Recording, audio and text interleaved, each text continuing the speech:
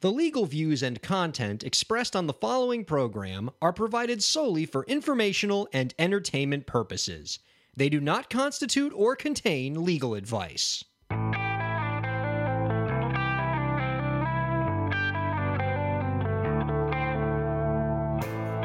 How's it going, everybody? Welcome to the show. You are listening to the Break the Business podcast. I'm Ryan Carella, and it is a pleasure to have you here this week. It is truly, truly a pleasure to be speaking with you guys. My favorite part of the week right here, talking to you all on this podcast. And let me just say this, the last couple weeks have been truly fun and truly exciting. I don't know how much the listeners enjoy getting into sort of the behind-the-scenes talk of this show, but I do want to share with you, in the last 3 or 4 weeks, I don't know why, I can't think of a reason, I can't deduce why this might be happening, I have no real evidence that might give an explanation, but our numbers have been really good the last few weeks. I've always sort of seen growth in this podcast over the last year and a half we've been doing it. We've been going up and up and up, and that's been very reassuring and motivating for Dave and I. But in the last few weeks in particular, just a nice, huge bump in the numbers. You guys something's really resonating with you guys, and we really appreciate it. We're so happy that we have your support, and we know very much that if there is an explanation for why the numbers are doing really well lately, it's because of what you guys are doing to promote the show.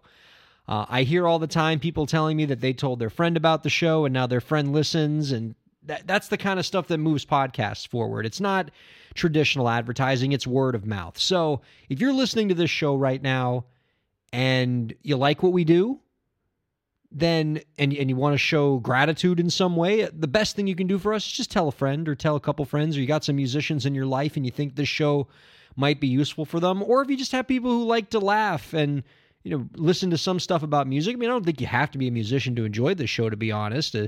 I'm barely a musician and Dave's barely a musician, and we enjoy the show. But tell a friend, get the word out. Help us kind of keep this going, because I'd love for this momentum to just keep moving and moving so we can really build a nice community for this show. If you want to reach out to us, you can email us at breakthebusiness@gmail.com. If you have questions you want us to answer on the show, we answered a listener question last week. You guys loved that question, by the way. I got lots of great feedback on both the question and the answer. So I think that's a great source of content. And plus, selfishly, when a listener asks a good question and I can turn that into a topic, that's one less topic for me to come up with. So it makes my life a lot easier. So yeah, I'm basically asking you to do my job for me, if you would be so kind. But yes, if you have questions or topics you want us to talk about on the air, email us at breakthebusiness@gmail.com. And that can be pop culture topics too. We love to talk about the pop culture around here. And if there's some pop culture thing that you would like me and Dave to weigh in on, let us know. breakthebusiness@gmail.com. If you want to reach out to Dave and I, you can follow me on Twitter at RyanKAIR. That's at RyanKAIR. You can follow Dave on Twitter at MetalDave85. And if you want to support the show in other ways, we would love very much for you to subscribe to the podcast on iTunes, SoundCloud, Google Play, Stitcher. Throw us some good ratings, throw us some good reviews, share our podcast on your social media channels, retweets, shares on Facebook. That stuff really, really helps. Just, keep helping us move forward. We very much appreciate it. So we're doing things a little bit differently this week, and let me explain what's going on here. I like to think I have two jobs. There is my lawyer job, the job I spend most of my time doing, and then my break the business job, author, podcaster, speaking engagements, things like that. And job number one can be demanding. And sometimes job number one, the job that pays the bills, can get in the way of the job that on a good week can maybe pay for the equipment that I use to do that job. And so job number one is taking precedence. So something has come up with work, and I have to do a different kind of episode this week because I'm going to the Bahamas this weekend for work, and I just found out a couple days ago. And I know that sounds like I'm faking it, especially because I'm going to tell you I'm going on a cruise to the Bahamas for work, but it is for work. It is a work thing. It is a client thing. And so that's where I got to be. And normally we do the podcast on the weekends, but not going to be here. So we got to come up with something different. But by the way, this is my not complaining voice. I'm not, oh, woe is me, I'm going to the Bahamas. No, it's going to be great. I'm excited. Who doesn't love going on a cruise? But I want to make sure the episode is still good. And so we have some great content in store for you that I'm going to tell you about right now. So basically, the two main things that I want musicians to get out of this podcast, if I had to boil it all down to what do I want musicians to take away from this podcast, is two things. One, to be informed. I want to help you get more informed, share with you whatever information I have and can give to you. And second, I want you to get inspired. I know it is a struggle out there to be an independent artist. It is we talked all about this last episode when we were talking about the parallels between the movie La La Land and what musicians experience. It's hard to be an indie artist. It's a slog. It's a fight. You're sacrificing out there. And so whenever I can throw out little segments that help inspire you, that keep you going, keep you fighting, keep you making music for another week, I think that's an important thing of aspect of what I do. And to the extent that this podcast inspires you, even in a small way, that means a lot to me. And so what I wanted to do this week is replay two interviews that we've done on this podcast that I think best embody those two takeaways that I want you listeners to have. One, the first interview I'm going to play for you is an informative interview. It's meant to inform. And the second interview is meant to inspire. So here are the two interviews. The first one, the informing interview, is with Jack Conte, the CEO and founder of Patreon. I really enjoyed doing this interview with Jack. He was so knowledgeable, shared some great information. If you haven't heard this interview yet, you're going to learn a lot about Patreon's crowdfunding platform and how you can use it in your own music career. And if you have heard this interview, you're going to want to hear it again because there's just so much great insight in there, and you probably missed some stuff the first time. I've listened to it several times now, and I always get something new because he packed a lot of great info into that very 20-minute interview, small interview. If you don't know what Patreon is, it's a unique kind of crowdfunding platform. So when you think crowdfunding, you tend to think of platforms like Kickstarter, the common type of crowdfunding platform where you want to make an album or you want to go on tour, you want to do some kind of big project, and you'll tell your fans, I need to raise X number of dollars for this project. Please make contributions. And if you make contributions, we'll give you certain rewards, and the bigger the contribution, the bigger the reward. So if you put in $20, and I'll give you a copy of the album we're making. If you put in $100, I'll give you a t-shirt and a copy of the album. If you put in $5,000, I'll give you executive producer credit on the album, and I'll come to your house if you're in the continental United States and play a show at your house. But it's a great way to get your fans engaged in your project. It's a great way to get your projects funded, not only without a record label, but to get your projects funded before the project goes out there. Know that you're going to have a profitable project before you've even made it. Crowdfunding is changing the industry. It's making it easier than ever to be an independent artist. But that's the traditional kind of crowdfunding. The kind of crowdfunding that Jack Conte's platform Patreon does is not big projects, but little ongoing projects. The music model is changing. We've talked a lot about this on the podcast, where we're slowly as an industry drifting away from the big projects like a big 12-track album, and going more to little projects like making a new song here and there, a new song every week, a new song every month, a new YouTube video every week or every month. And for those little projects, you need a crowdfunding platform that allows your fans to fund you on a more ongoing basis. And that's what Patreon does. It's a platform where you can have your fans pledge a certain amount of money to you. It can be either every week or every month or for every project you make. So if you make YouTube videos once a month or once a week, you can say, okay, my fans will give me $1 for every YouTube video I make. And obviously, the more money that they contribute, much like Kickstarter, the more money that your fans, that more rewards you can give your fans. If they contribute a lot of money per week, you can give them big rewards. And so it's a game-changing platform, because what Patreon represents is an opportunity not just to get big projects funded like Kickstarter, but the prospect of ongoing crowdfunding can allow an artist to meet their everyday expenses. You're talking about a platform that lets artists pay their rent. that lets artists cover their everyday life expenses, I should say. Wow, I'm already thinking of the Bahamas, and I'm not even focused right now. And it's huge because you're talking about a platform that can allow artists to break free of big content models, can allow them to have money in their pocket throughout the year, which can let them fund all sorts of creative ambitions. There are artists who are doing really, really well on Patreon, are really doing, not only making great work, but taking care of themselves with this platform. It's game changing. And when you're going to really be amazed when you listen to what Jack says, not only about how to succeed on this platform, but what he thinks the platform represents and how he thinks that this platform could completely revolutionize the industry and be the chief way that independent artists make a living for themselves. It's no longer going to be the traditional model of making an album, selling the album. It's going to be getting this sort of ongoing patronage from your fans so that you always have a steady stream of income. If you are the kind of artist that puts out a lot of material, puts it out throughout the year, makes a lot of YouTube videos, makes a lot of singles, things like that, you could really do some great things with Patreon if you invest in your fan base and really build them out and are active on social media. So we're going to talk with Jack Conte, an old interview, and you're going to find out how you can make the most of that platform.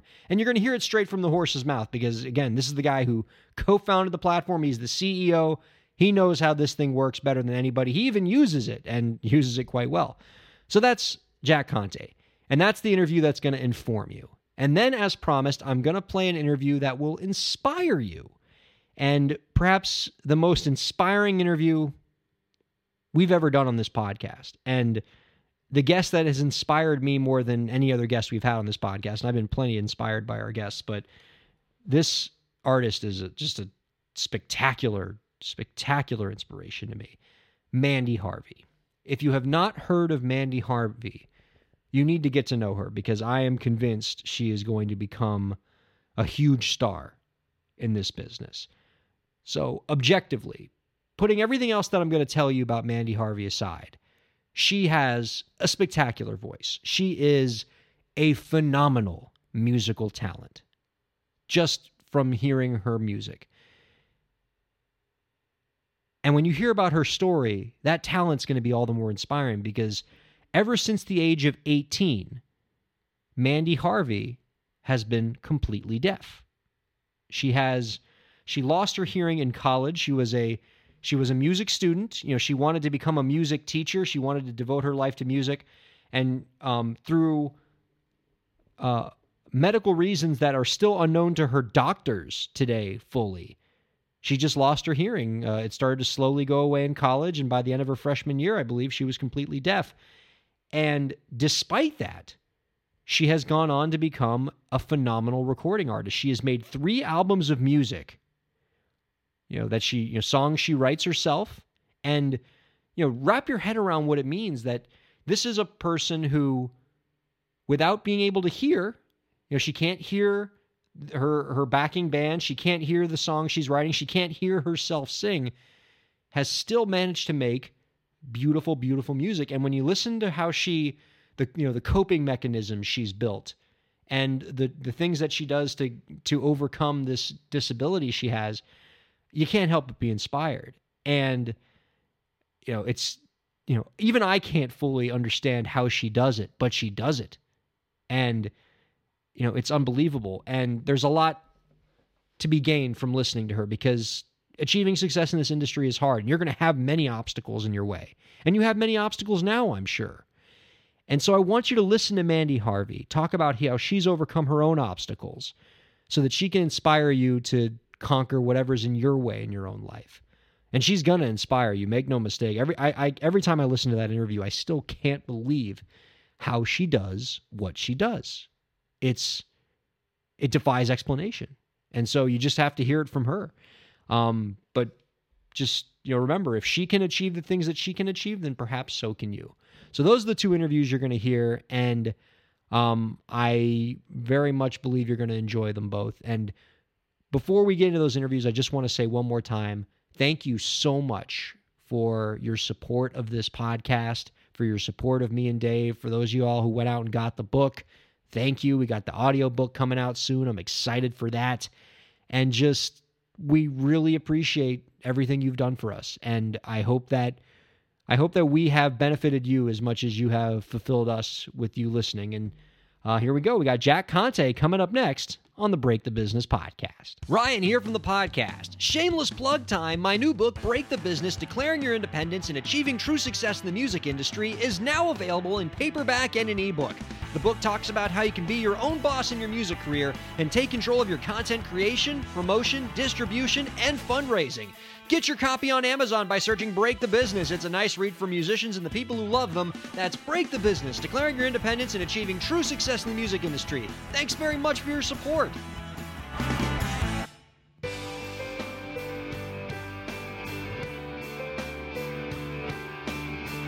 Welcome back to the Break the Business podcast. He is a musician, filmmaker, and entrepreneur who is one half of the music duo Pomplamoose. He is also the co-founder and CEO of the crowdfunding platform Patreon, which handles over $5 million in funding payouts to its community of creators every month. You can find out more about his projects by visiting Jack Conte Music and Pomplamoose on YouTube or by visiting patreon.com. Ladies and gentlemen, Jack Conte is on the Break the Business podcast. Jack, hi, everybody. Hey, it's a pleasure to have you on, my friend.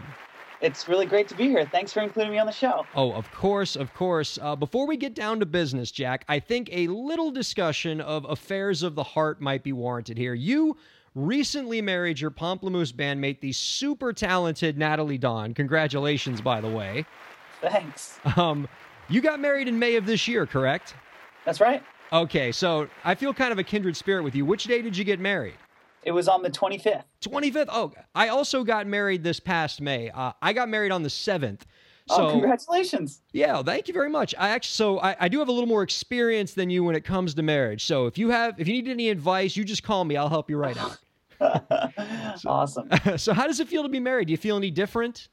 No, Natalie and I have been together for 10 years. So aside from having a lump of metal wrapped around my finger, it feels exactly the same. Good. But I should say as an aside, are you sick of that question? Because I get that question all the time, and my answer was exactly the same as yours. Yeah. Like, am I the 1,000th person to ask it? Do I get like a free sub or something? Yeah, everybody asks that question, and my answer is always the same thing. It's funny because we've been through so much together, including having a band together and living together now for 6 years. And it just honestly feels like, like next step. I feels like, okay, what's next? It's just another chapter in our lives, That was the proposal. Natalie, will you do the next logical thing on our list with me? Oh, Jack. I'm all Twitter pated. Well, I'd love to talk about that journey a little bit with you. How did you and the missus start making music together? How did Pomplamoose happen?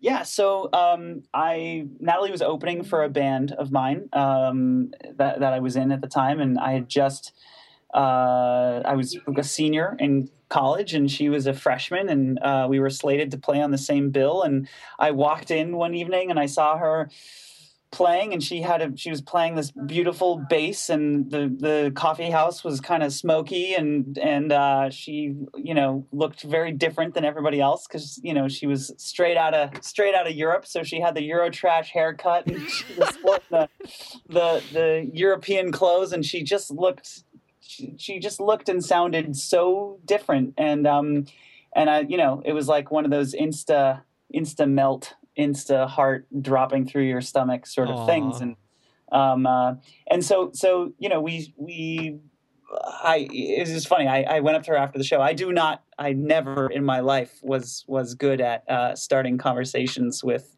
beautiful women. And for whatever reason, I got up the guts to go say something to Natalie. And what I said was, I think I said, you have a beautiful voice. I want to listen to it every day for the rest of my life. And then Whoa. I said, do you have an album? And she said, no. And I said, do you want one? that was the beginning of our music making together. And we tried making music. I immediately started producing her record, and it failed, and we hated each other and broke up. And then we got back together, and then 2 years later, we started Pamplemousse. Oh man, Jack Conte pitching woo. I like it. And speaking of Pamplemousse, I, like many people, love the videos you guys create. The songs are great. The concepts, the execution, it's all marvelous. And I'm glad we have you on, because creating these kind of videos is so critical to the success of DIY artists these days. And it can be hard for many artists to figure out how to get started. So when artists come up to you and sort of ask you, say, hey, Jack, I want to make better videos and I need to learn how, like I need a good way to learn how, what would you recommend to them? Yeah. I wouldn't start with video. I would start with what it is that you want to do and what you love and what you think you're great at. One thing that I had a lot of support from my parents, growing up, was just to do whatever I loved, whatever I was passionate about. My parents were just adamant about that with me. And video was that for me, and I loved it. And I think if you love something with all your might and all your soul, you spend every second of the day thinking about it, and you read about it, and you understand and you learn about it, and it becomes an obsession. It becomes something that you get great at. I think in order to get great at something, you can either fake it and then get pretty good, and some people end up getting great at it, or if you can love it, and if you love it and you do it, then the rest kind of follows. So I would say take a step back from video and figure out what it is that you really love, and start there. Well, faking it is an important cornerstone principle of our podcast, so I can certainly endorse that. We're all about the faking competence around here, and that answer was about 100 times better than my question, so I liked it very much. It's good, and I think it's sort of in the spirit of Patreon to kind of follow whatever that passion is, and to embrace it and get and build a community of fans around it. And all right, let's talk turkey. I want to talk a little bit about this awesome platform that you, sir, have created. You are the co-founder and CEO of Patreon. We love this platform, as do the many artists we've had on this show who've been able to pursue their passion, whatever it is, because of it. Can you tell us a bit about how Patreon works and how it differs from other crowdfunding sites like Kickstarter or Pledge Music? Sure. So Patreon is ongoing payments from fans to creators. And really the main difference between Patreon and Kickstarter is that Patreon is a salary. It's payments every single month from your fans. It's not one lump sum and then you're done and you don't know when you're going to get paid next. That sounded like I was talking poorly of Kickstarter and Indiegogo. I love both of those platforms, and my wife, Natalie, raised over $100,000 on Kickstarter, and it was an incredibly wonderful thing for her. Yeah. So they're great platforms, but they're not quite what I needed as a YouTuber. As a YouTuber, someone who's coming out with things regularly, I didn't want to write a book or make a movie or start a theater company or do a big singular project. I wanted to just keep making YouTube videos, and I wanted to get a salary for doing that. And so the idea was, okay, fans, will you pay me $5 a month so I can keep making videos on Patreon? On YouTube. And that's the main difference. Is Patreon is ongoing payments from fans to creators. All right, so let's get a little futurist here. Let's take the long view. A complaint I get all the time about the industry is that recorded music sales continue to go down. Musicians are having trouble finding stable income streams the way they used to. And with that being said, do you think that recurring crowdfunding platforms like yours that allow for ongoing payments will eventually end up being the principal means by which indie content creators sustain themselves? Or do you see your platform more as just kind of being just a small piece of a larger pie for artists going forward? I think patronage is the future. Not only do I think that, I'm betting my life. I'm betting my time. I'm betting my hours and my energy and my focus on that. I strongly believe that that art is best funded through consumer payments. I believe that for a number of reasons. But I don't, without going into too long of a tangent here, I'll tell you two quick stories and two ways I think about that. The first is, patronage is how every great piece of art that we've ever known or studied or understood has been funded. Literally for thousands of years, art has been created because a rich dude with a bag of coins said, I like the stuff that you make. Here's some money. Go make more. That's how all of the great art that we know from history books and museums has ever been made. And it's only in the last 100 years that that's changed. 100 years ago, we figured out how to capture art, how to capture light on photographic paper, how to capture sound on wax cylinders. And when we figured out how to capture art and put it on a physical thing, we developed billions and billions of dollars of infrastructure in retail and trucking and distribution and brick and mortar companies and rights and all of the things required to take a physical thing from a record studio that produced it and get it to the hands of a consumer that bought it. And then 20 years ago, the web came out and voided 100 years of infrastructure in one fell swoop. What's going to happen is because now distribution is free, because now production is almost free, because replication is infinite and free, the cost of those things is literally going down to zero. And I think that's why artists are complaining, and it's true that music sales are going away. It's because music sales, there's no scarcity anymore. Things are infinitely replicable online. You don't have to buy a physical thing to get value from it. You can download it. And so it's driving the cost of goods down to literally zero, which is what you're seeing now. You can get any song in the world for free right now if you want it. Okay, so because of that, I believe we're going back to how things were before 100 years ago when we figured out how to record light on a piece of photographic paper. We're going back to patronage. That's going to continue to be the best way to fund the arts moving forward. And we're going to look back at this weird 100 years where unit sales became the main revenue source for artists as a blip in a long history of patronage. I love it. I kind of want to just chop that up in the editing room and set it to music. I think that's exactly right. And yeah, it's cool how art is cyclical, and the way we consume art seems to be cyclical. And the more things change, the more things stay the same. We're looking more like the 15th century than we ever have. Yeah. I want to get a couple just Patreon tips from you, straight from the CEO source. When you look at other creators' campaigns on your site, what are some common areas where you think many creators can improve their campaigns? Yeah, I'd say probably the biggest one, the biggest little thing for improving your campaign is to not be shy about it. Donald Trump is out there pounding the pavement asking for money. Donald Trump. I have a friend who is at a university, and she does research, brain research of infants to try and study infants' brains and understand why they do things and how they react and what they're thinking and if they're thinking and all those things. And she spends her days writing research grants asking people for money. SF Jazz is a nonprofit. I'm on the board. They just raised over $70 million to build a building downtown in San Francisco. And they have an entire team whose job it is to ask people for money.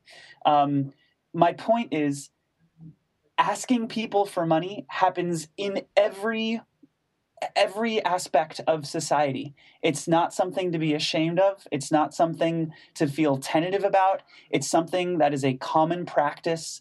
It's a method of getting paid that's been around for a long time and continues to be around.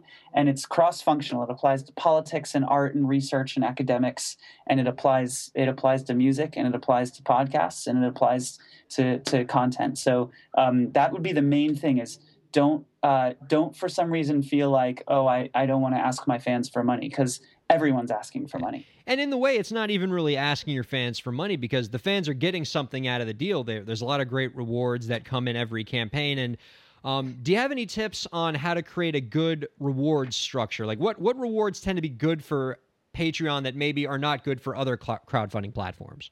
Yeah, so there's a couple of things to keep in mind there. I think first, Patreon, the fans who join Patreon, we call them the fans that matter most. These are the people who they're the 5-10% of your fans that are responsible for 90% of your revenue. These are the people who have been to your shows and been to your concerts and bought your tickets, and they have your T-shirt, and they listened to your song while they were having their first kiss, and you mean the world to them, right? These are the people whose lives you've changed. And these are the fans that matter most. And so think about what those people want. And mostly they want a special window into your life. They want to, they want to know what you're thinking and what you're doing, and they want some extra posts, and they want to feel close to you. I think that, when you're thinking about rewards, I would sort of tend to think of it, I would use like a closeness framework. How can you help your patrons feel close to you? And that's things like live streaming, webcasts. It's things like a private email box, or direct messages, or it's things like it could be transactional things like you get first dibs at tickets when you announce your tour dates, or it could be you get high quality downloads of songs or podcast episodes or whatever it is. But we found that kind of the thing that patrons really love is that special window and getting a little bit more access to you than they would get elsewhere.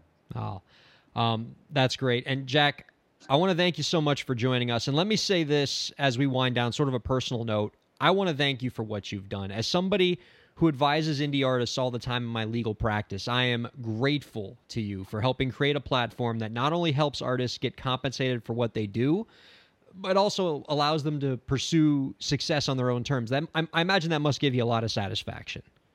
It does. I really appreciate that. I have to deflect the compliment to the team, though.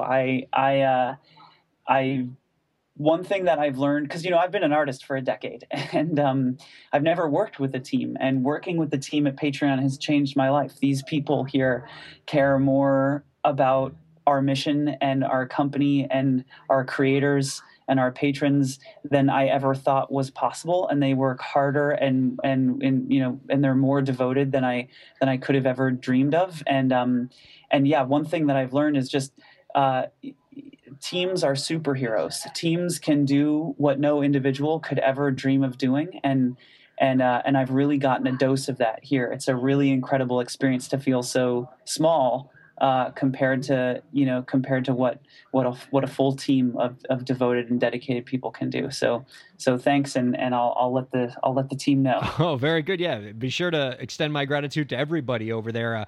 Jack, it's been a pleasure. Don't be a stranger. We'd love to have you on again real soon. Thank you so much. Thanks. All right, we'll be right back on the Break the Business podcast.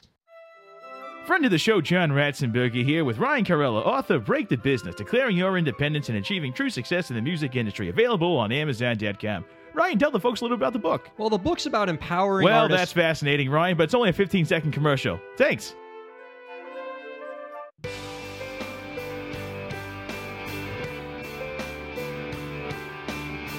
Welcome back to the Break the Business podcast. She is a Colorado-based jazz singer-songwriter and motivational speaker who has been featured on NBC Nightly News, CNN's Great Big Story, and in the Los Angeles Times, and has performed at the Kennedy Center. Despite losing her hearing at the age of 18, she decided to begin what has now become a successful career in music that has led her to creating 3 acclaimed albums. Her latest release is All of Me, which is available on iTunes and on her website, MandyHarveyMusic.com. You can find her on Facebook at Mandy Harvey Music and on Twitter at Mandy Harvey Jazz. Ladies and gentlemen, Mandy Harvey is on the Break the Business podcast. Mandy, thank you so much for joining us. Having me. I'm really honored to be here. We're honored to have you. Mandy, a listener actually brought you to my attention, and I want to tell you this story. All this listener did for me was just play your song Try for me and didn't tell me anything else about the song. And I heard it, and I said, she's really, really good. Incredible voice, powerful songs. She's going to be a star. And then the listener said to me, would you believe me if I told you that she was deaf? I was shocked. you've been interested in music throughout your life, Mandy, and it was even your initial college major, but I was shocked to find out that you didn't decide to become a professional recording artist until after you lost your hearing in college. What caused you to embrace this career after you lost your hearing? My motivation was always music education. I wanted to be a choral director, and I was one of those people who would shake and cry and throw up and pass out at auditions. I hated people staring at me. I was very, very, very antisocial. And so choir directing and being a part of the education process was a natural place for me to fit in. But when I lost my hearing, I couldn't do that anymore. So it stripped me of my identity, and I kind of was lost for a long time. And I found a way back into doing music, and the only way that I could actually be a part of music was to perform it. And so once I went through my biggest fear, which was always losing my hearing, singing in front of people just didn't seem as scary anymore. And I just started singing at clubs for the open mic nights, and then I started to become a feature for those places, and then started having my own concerts, and then made my first album, and then started touring, and it just kind of went from there. Wow. Mandy, pardon me if this question comes off as indelicate, because it is certainly not meant that way. But when I hear your songs, and I know that these songs are being performed by a person who literally cannot hear her music, at least not in the conventional sense, it seems impossible to me. How practically are you able to create music? How do you keep time with music? How can you find the starting note of a song? Oh, it's funny because people think I'm a magician. Really, it's a lot of math. So I have a visual tuner that helps me find middle C every day, and then I do my scales and center myself so that I understand where my pitch is. I have a natural ability to have near perfect pitch anyway. I've had that before I lost my hearing. So I use that perfect pitch and that muscle memory and visual tuners to sing notes appropriately, and then memorize my start and stopping notes for each song. Then when I'm playing those songs, I can feel the rhythm on my skin on my body. And so I just follow the tempo that way and trust myself.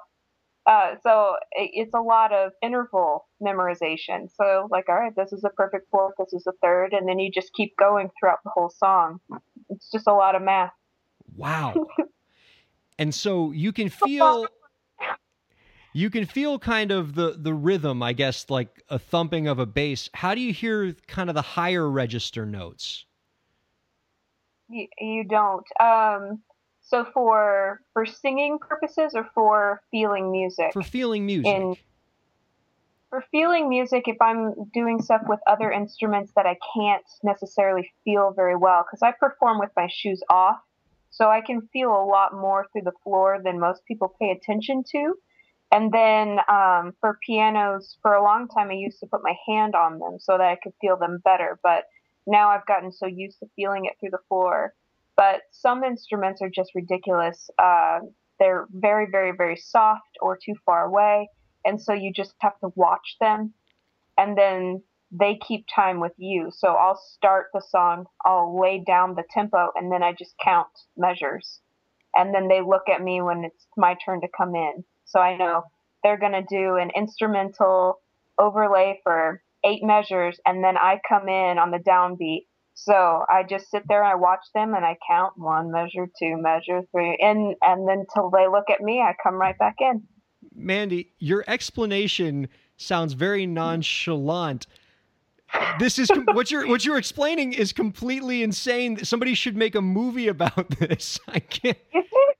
It seems really simple to me. I guess because I've been doing it for so long, but it's just like it's just counting. I don't know why that's so hard. I mean, I think we've gotten to a point in society where we rely too much on certain abilities. You can hear, so as you're learning music, you listen to the music, and that's how you've memorized it. But if that's not the way that you memorize music, I mean, there's so many other options for you. You're limiting yourself by only experiencing music with sound. Take your shoes off and feel the music through the floor. Pay attention to your musicians. Have eye contact. There's so much communication that goes on, especially with a band, that if all you're doing is listening, you're missing it. Like 90% of all the communication that you could have, you're just ignoring. Wow. That is spectacular. I want to take you back to when you were in college and you started to lose your hearing. What was the darkest moment for you during that time, and how were you able to overcome that dark period? I would say most of that entire year was just a never-ending dark period.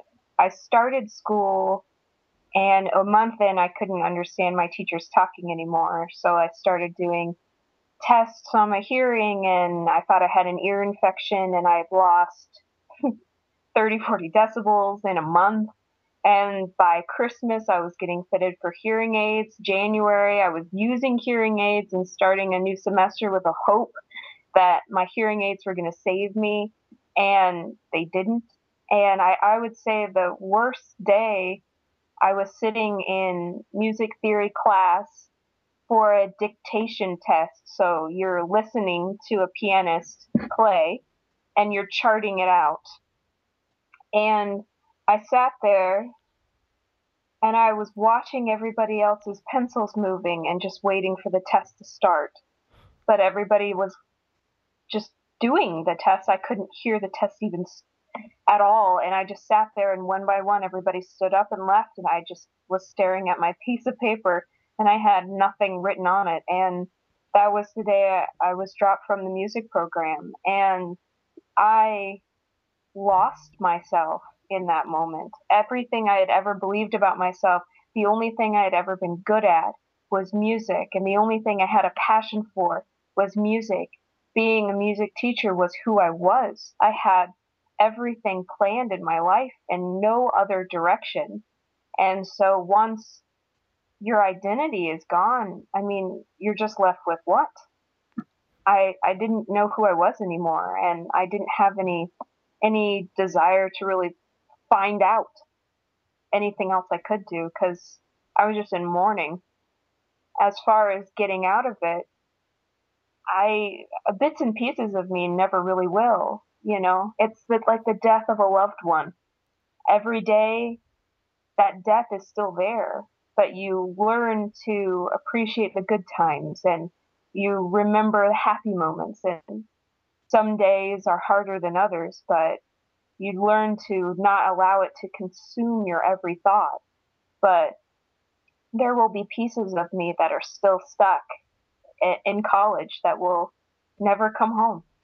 I will never experience those moments again. So many artists find their inspiration in creating music in the music of others. Many artists have influencers, and I'm guessing, at least since college, you cannot say that you have a musician's music who influences you, but is it safe to say that you find your inspiration from the challenges you face, that what you have had to overcome finds its way into the music that you make? Yeah, I mean, the last artists that I've listened to was back in 2006. I grew up listening to the 60s and 70s music and jazz. But I stopped listening to pop and really anything new back in 2006. So I don't have anybody else's voice that I'm trying to imitate. I'm not trying to sound like somebody else. I'm not trying to play instruments like somebody else. I'm also not getting challenged by listening to something that I really want to imitate. You know, I'm just relying on my own experiences in my own life and my own stories. And so for the longest time, I just stuck with what I knew, you know, playing jazz songs that I had loved forever. And then with time and with confidence, I started learning new songs that were tried and true, but they were new to me. And that was scary and difficult. And then after a while, people ask me, why aren't you writing your own music? And I was like, you're insane. It's one thing to play a song that you can't hear, but other people have heard. It's something else to sing a song nobody has heard. You know, there's no reference guide to playing a song you can't hear, and you're writing a song completely blind. It's absolutely terrifying. So the only thing I can do is try to express a moment the best way I can and move on. Well, what you have said gives rise to two questions that I'm very interested in finding out. The first of which is, and perhaps I'm guessing is the easier question, how does one learn new songs? How does one cover songs that they cannot hear? Is it a matter of reading sheet music? A lot of it's sheet music. It's sheet music and reading lyrics. I actually read the lyrics first and try to get an understanding of what this artist is trying to portray. What emotion are they trying to evoke? And then I'll look up the sheet music and use my visual tuner to make sure that I'm singing it correctly and sight read. And a lot of the times when I'm learning a new song, the melody line and the lyrics lead me to have it sung in a certain way, and I find out that I'm completely wrong with the actual intention of the song. There have been several up-tempo songs that just seem like ballads, and certain ones that I would assume, should be one way or another, and it's completely different. But I just kind of analyze them piece by piece and come up with the best thing I can, and then I'll have other people play it for me so I visually can look at it. But it's the same way with having a conversation with you right now. It seems very ordinary, but everything that you say is just a text message that's coming over my phone. So how do you understand their emotion if all you see is text and notes on sheet music? You don't always get that clear picture. If you started talking excitedly, my phone's just going to say words that doesn't necessarily say excited, or sad. So I get to create that emotion based off of how I feel and how I would feel if I said those words. And I would say to you that is an artistry all of its own, to communicate a song without the benefit of having to hear it from others. And when I listen to some of your covers, I mean, it's really imaginative. I mean, your take on some of these songs it's a real pleasure to hear. Well, thank you. And so I think that it can be fun. It can also be a hindrance, I think, in some regards, because you get stuck trying to sound like somebody else instead of what you want to be, or how you want to express things. So I think in a way I kind of have the benefit that I don't have all these other voices in my head changing how I think it should be. I would feel inclined to agree with that you basically took the words out of my mouth there. And now I want to ask the second of the two questions, which is, can you explain to me your songwriting process? How do you write original songs without the benefit of not only hearing what you're playing, but, the other musicians you work with to collaborate with without being able to hear them? What does that look like? Oh, this is gonna hurt your feelings. Most of the songs that I've written, I wrote in 5 minutes. I just sit down and just sing a song out from start to finish and record it on my phone and leave it as it is. You're a superhero. No, it just sometimes works out that way. Other times, very, very rarely does it not work out that way for me. But there are other times what I do is I have an audio recorder, just a simple app on my phone that I have on there all the time. And then if I think of a jingle or I think of a sentence or something, I just record it into that phone. And then I send it to a couple of my musician friends who have working equipment, and they chart it out for me so that I know I know what it is that I did later, because once I put it in a recording on my phone and think of anything else, it's gone, as if it never existed. And there's nothing that you can do to pull it back into my memory. So when I'm writing a song, I just write a song from start to finish and sing it over and over and over again, trying to remember it. And then I'll record it as I'm doing it, so that if I wake up tomorrow and I can't remember it, at least I have proof of it, so that somebody else can transcribe it for me and relearn it the way that I had been singing. Wow. And so now you've talked about that you collaborate with others to help bring your songs to life. And so expanding on that, can you talk about some of the people in your life, either in or outside of music, that have been instrumental in helping you achieve what you have in your career? Yeah, I have so many friends and family that they weren't even looking for helping in me in my career. They were just helping me to breathe on my own again. They just wouldn't let me go. They wouldn't allow me to become so spiraled into depression that I just did nothing with my life anymore. They were constantly pushing me to do things that I never would have done before. My dad actually was the guy who told me that I should learn a song and play it on the guitar with him, because him and I used to play guitar together all the time. And I thought that was ridiculous. And that opened the door for me to even realize that I could still carry a tune even without hearing it. And that pushed me to meet with my old vocal coaches, and they pushed me to start singing live. And that pushed me to do one thing, which pushed me to do something else. And there's a gentleman named Eric Weinmeier. He's the blind man who's climbed Mount Everest, and he's a friend of mine. And he's the guy who asked me why I was afraid to write music, and kind of pushed me to take on that adventure. So there's been so many people who have helped me along the way. It would take far too much to list them all, but I'm surrounded. I'm completely surrounded by people who refuse to let me be lazy. Well, I imagine people are drawn to you just because they find you so darn inspiring. After speaking with you, I kind of feel like I can run through a wall right now. Well, I don't. You can. Whether or not you can survive it's a completely other question. Go for it, buddy. You can do it. I don't know what your wife would think. That's right, Mandy.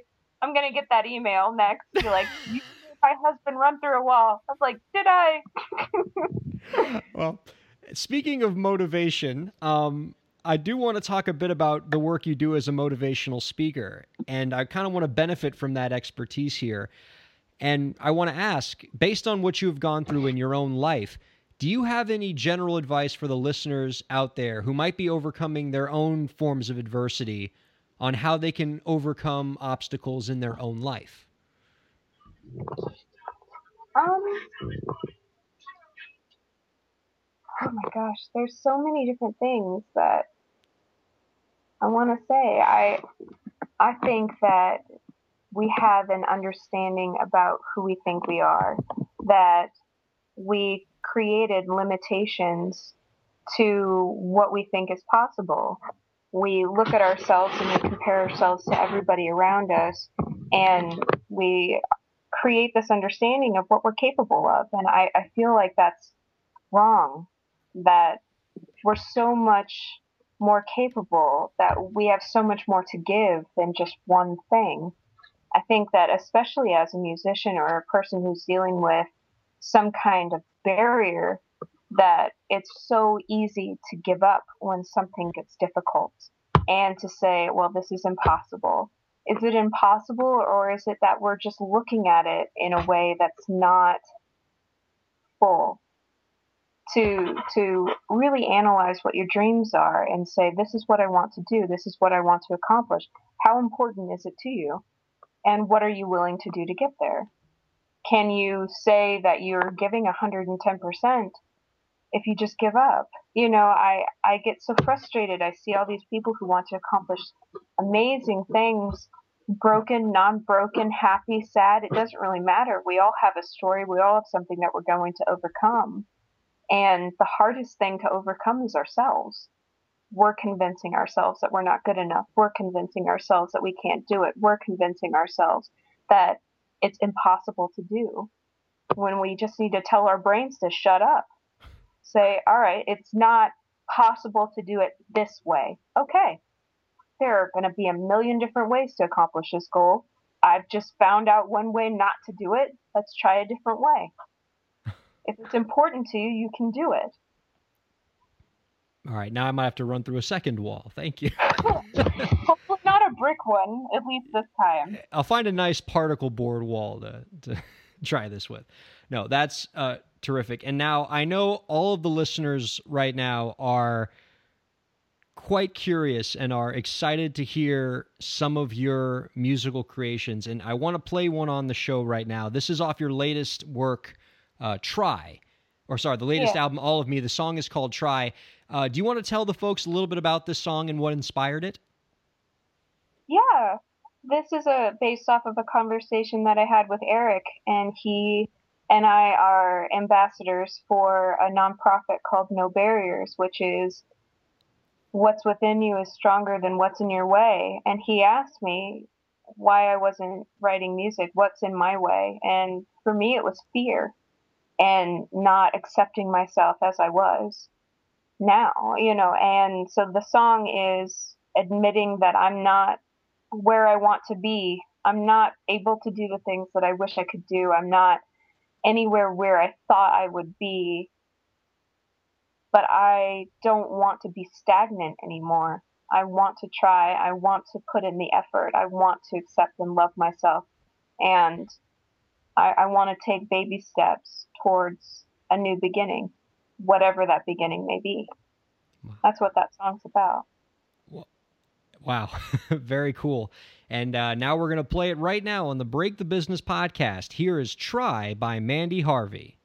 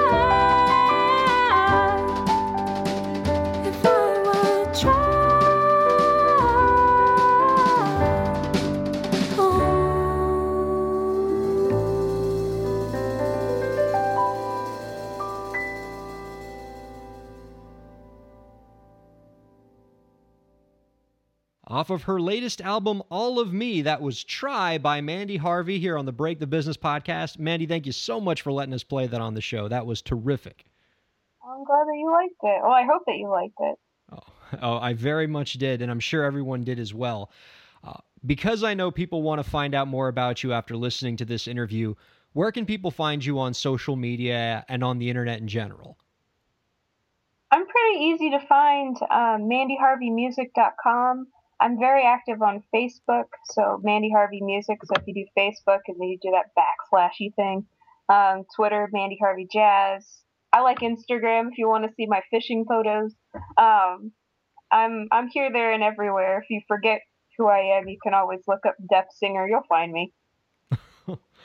And before we let you go, and believe me, this has been a treat, and I could talk to you for hours because this has just been such an illuminating and motivating and inspiring interview. But last question, and we ask it to every guest we have on this show.